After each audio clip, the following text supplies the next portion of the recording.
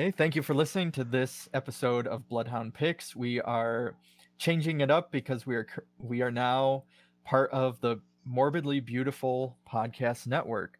And so in changing it up and giving you more of a consistent, so you know what to look for each week, we are doing our first month, the first Tuesday of the month will be dedicated towards our double features, which you are well aware of, where we focus on an independent or obscure movie. The second Tuesday will be our industry, where we talk about a series of topics within the community or interview independent people within the community.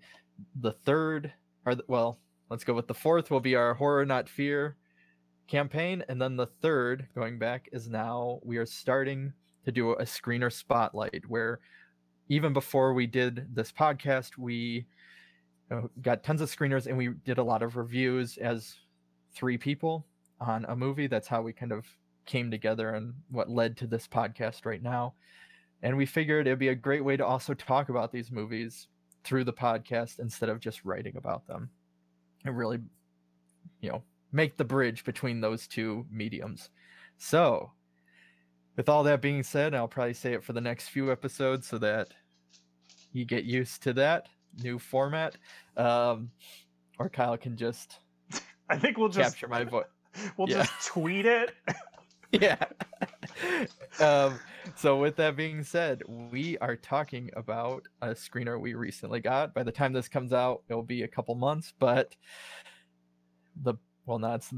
just Beast Within, the werewolf movie starring Art Hindle, which I was really excited about. It is a werewolf / whodunit kind of murder mystery, in the sense of like what you'd expect with not the movie but Clue, where somebody is the murderer within this social kind of gathering, and even though there's one main character, it's kind of an ensemble figuring out who did it. But there's a werewolf involved. So you will be able to check out a review, the written one, but if you'd just rather hear us talk about it, we are about to. So Kyle, since he was the first one to watch it, if you want to talk about the Beast Within, but not just Beast Within. Just Beast Within, not to be confused with Beast Within the Beast Within from the 80s, or The Beast Must Die, which is like the same movie plot, basically. Yeah. Do you want to do any more synopsis or who's involved or anything like that? Or I mean, the only thing we would add, I guess, is that it's all about releasing a video game about werewolves. So they're all at this release party at Art Hindle's mansion, who originally made a werewolf board game that's famous, and this is now the video game version. But wasn't it that he potentially stole it or something, because he's in a lawsuit that he stole? I don't even remember that. Yeah, that's in there. It's mentioned and then it's completely forgotten. Okay. Yeah, and it's like, that wasn't necessary at all. Did the reporter lady bring that up? Because I remember there's that reporter he used to date, and then he like manhandles her pretty aggressively. Yeah. And we don't talk about that either. We're just like, whoa, dude. Okay. Much. The game designer is Art Hindle, who is known, most people will say Black Christmas, however, better than that. I'm gonna hurt my horror fandom, screw it. The better movies, he's in Invasion of the Body Snatchers, but more importantly, David Cronenberg's The Brood, which, of course, if you've heard about this podcast or you listen to this podcast, I'll find any reason to mention that. So I was excited going into that because I love werewolves and I love Art Hindle. He's basically been in any Canadian film too. That's how you know it's Canadian. Yeah, it has Art Hindle. Yeah. I was not excited because I was like, he's not gonna be in it enough, and he really wasn't. Yeah. He was one of Yeah, he was the best actor in it. He was actually in it long. Yeah, he was actually in it longer than I thought he would have been. It's not like The Void where he's where he was in it for like what, maybe 5 minutes. Yeah. Yeah, he's like a solid supporting character. Yeah. They should have just made him the werewolf, but spoiler alert for those that yeah, he's not the werewolf, so sorry. The priest was the best part, and Art Hindle were the best part. I think we talked about this in a review. All the tech stuff was like awkward and bullshit. It was just total bullshit. They were just like, it's one of those movies where they're referring to like not only online video games, but just like online culture in the vaguest way possible, because they probably don't want to date it, I guess. Yeah, because that guy has that girl that's his online stalker who tries to kiss him awkwardly, and then he ignores her because she is a cam girl. Yeah, no, that happened. She's a cam girl, and he doesn't approve of it, and then he changes his mind because she's hot. And we also don't talk about that ever again. And I'm like, it's 2020, and this guy, like, who the fuck is this dude? Who cares if she's a cam girl? So the main character is supposed to be the it guy. He's the head game designer that they're putting as the poster, which, you know, I have played a video game, you know, and it's in our review. Every 6 months or so I'll play some video games, whatever. I felt like I knew more about video games and explaining it than is explained in that movie, and I don't know anything about it. But that's kind of one of those things that it felt in the same way, but I enjoy it more, as the movie Hackers. Oh, Hackers is awesome. No, it's awesome, but the logic behind, you know, the hacking, and then the logic behind their video game, it just doesn't. There's more logic in Hackers. Yes, by far. But that's like, you're bringing up another thing. They bring that guy in. So the lead guy, I don't remember the actor's name, but they bring him in to be the face of the video game, even though like Art Hindle is like clearly way more comfortable at talking with people, and he's already the face of the original game. And then they bring in this awkward engineer guy, and he's like, I don't know what to do. And everyone's like, oh man, you're the guy that created the game. And there's a girl just like wants to fuck him and all this stuff. And he's just like, I don't know why I'm here. And I'm like, yeah, neither did the fucking screenwriter, apparently. Because why does anyone need you? Why did they hire you to be the face of this game? Yeah. There's never a reason.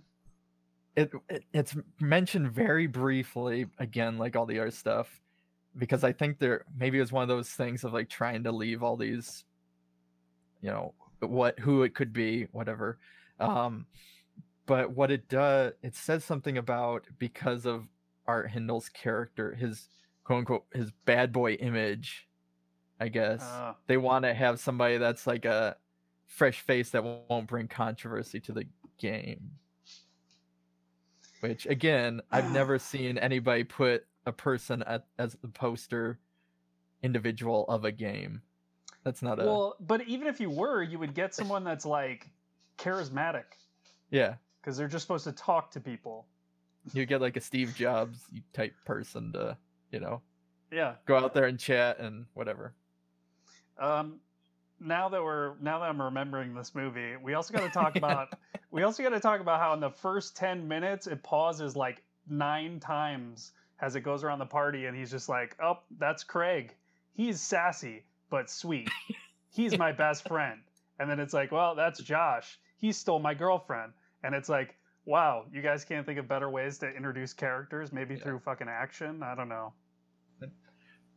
I'm angry. That part got to the point. That part got to the point where I was just like, is this motherfucker just trolling himself? Because this is so fucking stupid. No, so, dude, my thing with... I just want to say, if they did that so much in the first 10 minutes, I was like, I'm only going to approve of this if they literally do this for the rest of the movie. This is the werewolf. He spears. So my thing with it is that I think, you know, again, I like whodunit movies. if they're done well. But that's the thing, is movies like that, you look at, you look at the movie of Clue, you look at Knives Out, you look at that was more a recent one, but a slew of kind of murder mystery. And even if you have red herrings, which are who it tricking the audience of it could be this person, whatever, they're very tight in terms of, like, if you want to do a whodunit movie, you have to have like everything lined up and really no plot holes, because it all has to make sense, and it doesn't for this. So sorry for that, but not. But the second part is, it almost felt like it should go way over the top and being campy, but it does, like, it tries to take itself seriously in a way that doesn't work with that type of whodunit murder mystery style, where like they should have just, they try with, there's the ultra conservative character who her husband's having an affair with her sister, but and they play it they quote off verses from the Bible. Yeah. It's like, if you're gonna do that, then just go like full on over the top theatrics is what I think would have made it better. I agree. I think that would have made it more fun, because there's a lot of stuff that felt tonally just funky and weird performance. Yeah, it was like they were going to do that, what we were just suggesting, but then they decided not to, but then they decided they were going to, but then they didn't. You know what I mean? It was like, motherfucker can't decide, and you can just tell, because it does, like, no one's taking this shit seriously. You stole the script from Cursed, and you just fucking changed. I mean, because that's exactly what that movie was. It's like, I don't know how many times I was like, and I'm not like, obviously my buddy Wes made that film, but it's not good. But it was 1,000 fucking times better than this. And I swear there were like multiple times where I was like, again, is this dude like deliberately wanting people to know that he likes Cursed, or because it was pretty obvious to me? So it plays in a way that what I didn't get either, and going off of that, is there doesn't ever feel like there's that urgency of, okay, so you have a werewolf, it's killing people.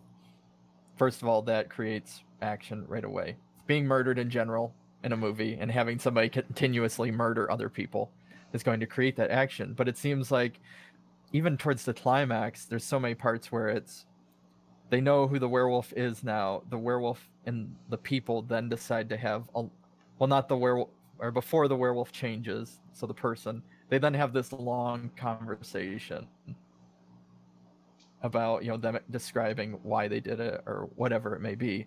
But that's what I kept feeling like, of that, it's one of those things where you could have cut most of that dialogue, or they just had these long sections of talking where just have a werewolf chasing people. That's all. They can't afford you really that. Need towards the end. Yeah. They couldn't afford that. I knew that going in. It's like, you're gonna see this werewolf one time and I'm gonna be disappointed. You could see like you could do like the POV or whatever, like they did in the opening of Dog Soldiers or something like that. But they also, going off what you just said, they also do that thing that people do way too much, where it was like, we know it's a werewolf and people are getting killed and there's no way it's a werewolf, they say over and over again, until like 50 minutes in, when they're like, oh, it's a werewolf. And we're just like, yeah, we paid to see a fucking werewolf movie. Like, and you didn't know what to do, so you just wrote all these stupid conversations where his dumb friend is like, I think it's a werewolf. No, it can't be a werewolf. And then we see a werewolf, and then, yeah. Okay, so any last minute of thing about it? Josh, you have any final words? I don't know what made me think of this, but so basically, right, there's sort of like two different reveals, right? Mm-hmm. And so I don't really care. I'm gonna fucking spoil it, but so the first one, where it's revealed that I don't remember what was that guy's He's like job. the PR He was like, or something. Yeah, I think it's the PR or marketing specialist or something like that. okay, who gives a fuck? But yeah, that guy is revealed to be the werewolf, and it's like, really? Like, how the fuck?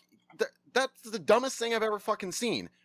And I guarantee, and like, I'm not smart, but I figured out that it was the priest. I bet you Yeah. 10 minutes after the first time he was on camera, because let's be honest, you never see the motherfucker again. Of course it's fucking him. So yeah, I just, if I figure it out, you're fucking failing, man. And then so these werewolves, again, this is a very spoiler heavy thing. They apparently can go back and forth, which you can do, but they go back and forth between human and werewolf throughout the night. So it's not like the full moon comes and you're a werewolf until morning or whatever. Yeah. But again, also speaking of Kevin Williamson stuff, there's fucking 2 of them. Damn, I wonder where that came from. So that was Beast Within. We got that screener. We will post in the show notes our review as well if you want to check it out, where we probably went a little bit more in depth, maybe. I don't know. We get to kind of, what's nice about this new setup is we can kind of rant a little bit more and make it more conversational than what you would see in our written review. But if you want to read the review, check it out. And yeah, if that sounds good to you, then go all for it. Yeah, as I said before, I think it's one of those projects that could be done, but you would need like a very tight script, and you would need, I don't know, the right people to do it in general. You need a little bit more werewolf. Yeah. Yeah, that was the biggest thing. I mean, fuck, I was excited as shit that, we got a werewolf thing, and it's just like, but it's really almost not.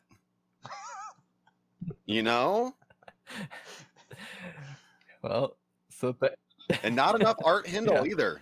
No. So if you're going to make this movie, follow our instructions, make a tighter script, better, more werewolf, and more Art Hindle.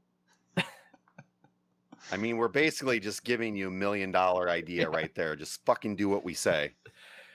So thank you for listening to this will, I think, be our second version of Screener Spotlight that'll come out. But thank you for listening, and yeah, as always, enjoy. Bloodhound Pigs Podcast is part of the Morbidly Beautiful Podcast Network. Produced by Josh Lee, Craig Drum, and Kyle Hintz. Music by Raymond Seed. Editing by Kyle Hintz.